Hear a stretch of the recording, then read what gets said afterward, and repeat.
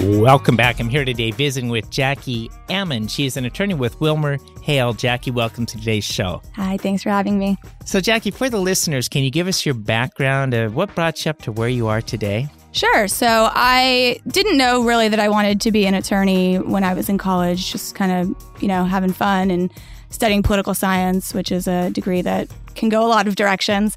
And my junior year, I did an internship in the Speaker's office in Congress in Washington, D.C., and all the staff are lawyers. And I loved it so much, I realized if I want to be anywhere near this, I need to become a lawyer. And so that was kind of the drive the rest of my junior and senior year in college. Fast forward, go to law school in San Francisco and realize that not just kind of Congress, government, but I just loved working with people. And found that corporate law was really going to be a passion of mine because of the ability to work with clients so directly. And as a result, got a job at WilmerHale, and I'm now practicing corporate law in Silicon Valley. It must be exciting in Silicon Valley with the how much alive it is with new innovations and new companies. And as you're doing corporate transactions, is there a particular type of company that you enjoy working on more? Yeah, so my favorite companies are actually the ones that I get before they've done anything. It's the quintessential two guys in a garage, coding and coming up with an idea. And I really love those companies because I get to grow with them. You see them when it's just an idea and you watch them turn into a company that's creating jobs and potentially saving lives or changing the world in some way with their technology. And those are really my favorite kinds because, a lot of the issues that they encounter are novel. And so they're not only novel to the client, but to me. And so getting to work through those together is really fun. So when a client comes to you, how do they usually find you? It's a great question. The Valley's small, even though it's big. So, a lot of times it's through clients I've already had, referring. Sometimes people just Google search lawyers. I mean, as silly as that sounds. But, our firm has a good reputation for being able to help with a lot of different areas, right? You're having IP issues, you want to file a patent, we can help with that. If you're having regulatory issues, I have a client that is working through some FAA regulations, which just seems a little unusual for a tech company because they're obviously not an airline. But, we can help with the regulatory issues as well. And then I kind of feel as the corporate attorney that I'm the quarterback. So, I'm helping the business grow and helping with corporate governance, but I also get to be a part of all of those other aspects that we're helping with on the legal front. Now, WilmerHale, they have multiple locations across the U.S.? Or? Yes. So we have two big offices in Boston and D.C. Probably our second biggest office is our Palo Alto office. We have one in Los Angeles and then one in Denver. So I'm hoping to make my way out to Denver soon and work from out there. Oh, my goodness. and so then in the Silicon Valley office, how big is the office there? It's about 90 attorneys. Okay. Which is pretty large. We're not one of the biggest in the Valley. That's because we're based out of the East Coast. But, I like to think of our Palo Alto office as the small office feel with the big office resources. And so you can get to know your attorney really well, have a lot of one-on-one time if you want it. But we have the resources that, a multinational 1,000-person, 1,000-attorney firm has. That's important for today's business environment for companies that want to scale. I think so. I mean, when you're kind of going back to what I was saying before about, being able to start with people from the beginning, a lot of those people need a lot of handholding in a good way, right? You don't know anything about running a business. You know a lot about the substance of your technology or what, you're doing. But, I get to really teach people how to run a business. It's not just necessarily, how are you going to structure this legally? Is it going to be an LLC? Is it going to be a corporation? Who's going to be on the board? Who are going to be the officers? How are we going to run a board meeting? That's all part of it, and that's legal. But a lot of it's, how do you fire somebody? I had to help a team fire a CEO about a month ago. That's not really legal. That's business. And so we get to do it all. Those little companies, you have to be the jack of all trades and, in knowing how to advise clients as you go through their growth spurts. Yeah, absolutely. So, Jackie, I need to take a quick break. And After the break, when we come back, I want to talk about what's new in structuring of companies in the industry today. So I'm visiting here with Jackie Yaman. She's an attorney with Wilmer & Hale, and we'll be right back after these messages.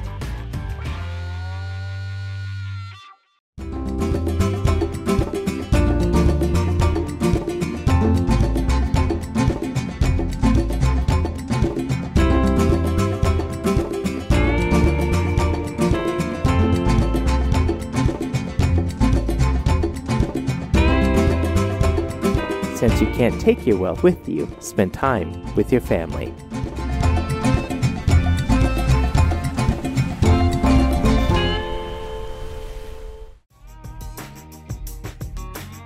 Welcome back. I'm visiting here today with Jackie Yaman. She is an attorney with Wilmer Hale. And Jackie, before the break, we talked about your background of why you got into corporate law and the types of companies that you work with. And I want to just start off with two entrepreneurs come to you. They have a company that they want to form. And how would you advise them in terms of how do they select the entities? What are their options there? And, how do they get things going off the ground? Yeah. So usually the first question is, do you want to be venture backed? Are you trying to raise money from third parties, or are you going to build up with your own revenue? And that's really, as you know, it's tax driven, and that's really what drives the question. If you're looking to raise money from a VC or some kind of angel investor, you really need the corporate structure, primarily because entities can't invest via an LLC. If you're going to be a small company kind of grinding on your own initially, and you want to be able to take the losses and gains on your personal tax return, then the LLC is going to be the way to go. I don't usually advise startups, the two boys in the garage coding, to go the partnership route, especially later on. The liability concerns make a corporate structure or an LLC a more viable option. And what I mean by that when I say liability is, let's say your product hurts somebody, you don't want your personal assets to be on the line. So a corporate structure, a corporate form will protect the founders from personal liability. In today's world, I guess as things evolve, we see a lot of different structures going place. And, so people have the opportunity, again, just reviewing a partnership, sole proprietorship, they go to the corporation, and in the deal structure, typically a lot of companies that want to grow, the entrepreneurs usually, they got the ideas, but they don't have the money. Mm-hmm. And so what's the right time for them to start coming in and entertaining? Should I be taking funds early on? Should I wait a little bit? How would you advise them as the attorney? So there are a couple of ways to raise money. I wouldn't, unless you can find quote unquote good money, early on, you don't really want to give too much equity away in your company, right? You're building this thing from scratch. You want to hold on to as much of it as you can, as long as you can. So usually we advise clients to do some kind of convertible debt, and that you can just raise, a couple $1,000s at a time, friends and family, really easy. Well, easier than, your equity financing. And that's usually the route that I recommend startups take early on. A lot of times you can, bootstrap. You don't need a lot of money. If you're just two guys in a garage coding, as long as you have your computers, you can probably get pretty far without too much funding, as long as you're okay, eating bread for dinner and living in your garage. But, I think the convertible debt is a good way to raise money if you have people who are willing to put a little in and take the risk. So, Jackie, what's the risk of the person who, you got the new technology out there in the CPA world, the TurboTax and Quicken, and in the law world, LegalZoom and these do-it-yourself. What's the risk of a person saying, let me just bootstrap and do everything myself and just go online? What's their downside? I think the downside, and I have a lot of clients who come in who have used LegalZoom, and it's not that you can't do that, but no company is one size fits all, right? Everybody has a different story, and LegalZoom and those kind of products that are available are really pigeonholing every company into one kind of company, right? So for instance, when you're a corporation, you file your charter publicly in Delaware. And so you might have things in there that, LegalZoom just adds that you don't actually want to be public. And that's something an attorney can advise you on early on that you might not even think about or realize. A lot of people worry about the cost of an attorney early on, and I can totally understand that. And what I would say to that is a lot of the firms in the Valley understand that. When you work with emerging companies, you understand that they can't afford, thousands and thousands of dollars of legal fees early on. And so I would encourage entrepreneurs to negotiate with their attorneys. People are flexible.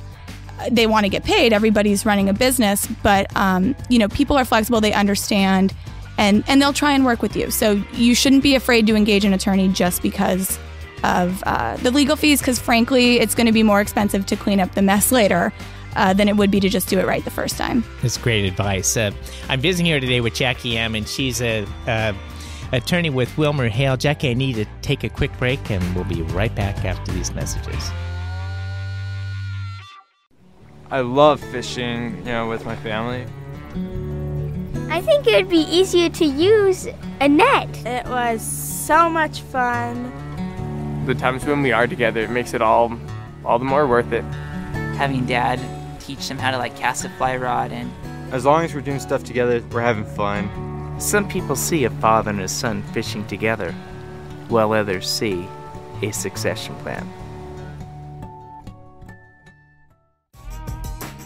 Welcome back. I'm visiting here today with Jackie M., and she's an attorney with WilmerHale. And Jackie, before the break, we talked about your specialization as a corporate attorney, helping companies with their deal structure, putting things together. But when clients come to you, if I could just ask the question, what are some of the misconceptions, or how people are misdirected when it comes to thinking about how an attorney can help them? Sure. So I think there's 3 common issues that I see with clients coming in at an early stage. The first is that everybody's going to get along. And by that, I mean that all the founder, we don't have to do a lot of paperwork. We don't have to lock everything up because we're all friends and we're going to remain friends through this whole process. And, the lawyers are around to say that might not be the case. And I see it happen all the time where a founding team comes in, they think everything's going to be great. They don't want to sign paperwork to protect IP or things like that. And next thing you know, 6 months later, someone leaves the company, has a huge stake of equity, and there's not a ton we can do because we didn't, the company didn't want to correct the paperwork at the time. So I think, there's nothing wrong with admitting that things might go sour or people might decide to part ways. So it doesn't have to be a scary conversation. It just has to be a realistic one. So that's something the attorney can help with. And I think that's pitfall number 1. Pitfall number 2, which is somewhat related, is not getting everybody to assign their IP to the company. For a lot of these technology companies, intellectual property is their asset. That is the value besides the people. So if everyone's not giving their IP, assigning the IP to the company, when it comes time to get financed or sell the company, you run into the problem of, does this company actually own the assets it purports to own? And so that's something the attorneys, again, can help with at the outset, but everybody who's doing anything at any kind of technology company should be signing intellectual property assignment agreements. And then the third, I think, is, not taking care of your books and tax issues. We've talked about this before, but in my opinion, business law is highly driven by tax law. And, you need to have clean books. You need to have clean records.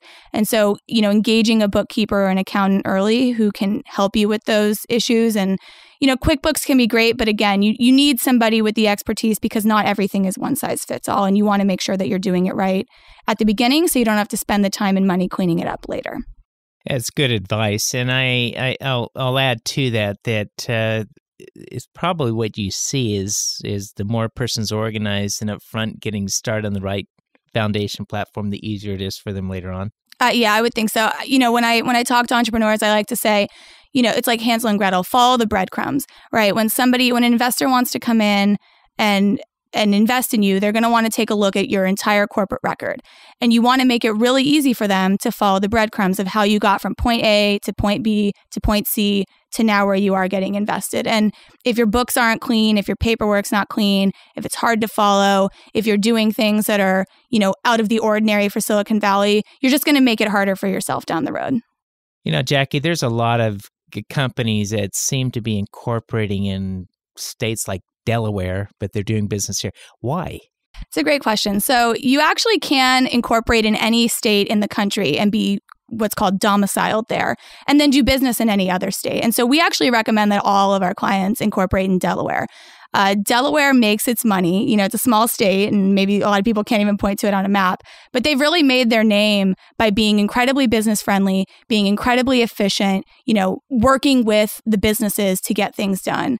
And that business friendly attitude makes them a great place for a company to incorporate cheaply and efficiently.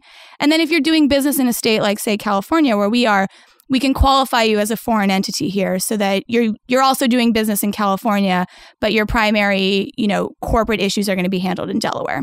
Now, there's a trick to getting a Delaware company set up, and it has to do with the number of shares. Can you maybe cover that? So we recommend that our clients authorize about 10 million shares. That's a magic number for a couple of reasons, but primarily it keeps the taxes, the franchise taxes, low in Delaware. It's kind of a sweet spot number. It's also, from a corporate perspective, when you're issuing equity, a really high number so that you don't have to go back and amend your charter a bunch of times to have equity in order to be issuing it out to various founders, or if you want to, take on an investor who wants stock. So, franchise tax, again, everything's tax driven, right? And we find that 10 million is the magic number. I think most law firms in Silicon Valley would agree. Now, there's also something with securities law where Delaware ends up being a little bit more favorable with their security. Yes, I think so. So Delaware's courts actually are split into two, and the Court of Chancery handles most corporate matters.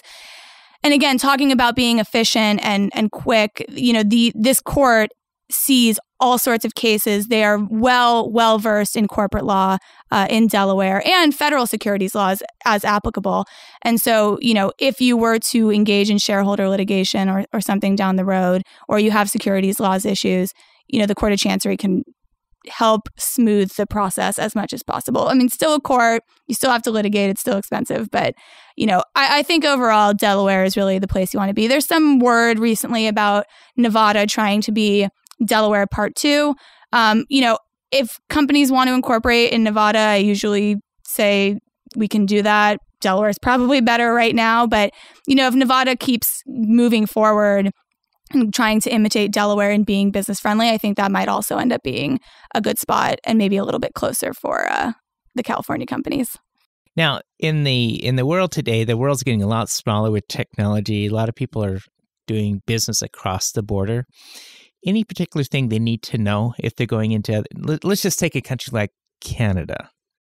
Yeah, so, a couple of things. One is to know that you just are going to have to do business a little differently there. When you're moving into a different country, you should get local counsel, you should get local tax advice, because everything's going to be a little bit different. We can help to a certain extent, but having local counsel on the ground who knows what's going on is priority number one.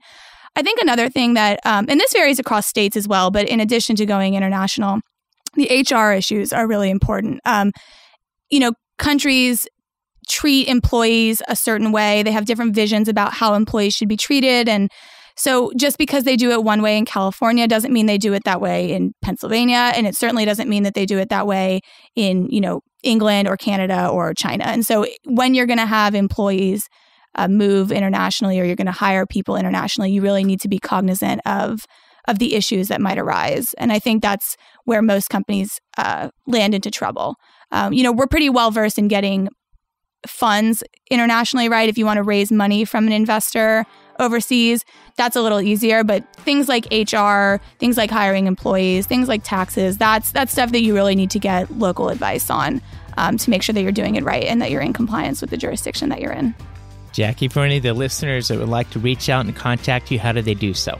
So you can go to the WilmerHale website, just Google WilmerHale and search my name, Jackie Ammon, and you can find me on there. All my V-card information is on the website.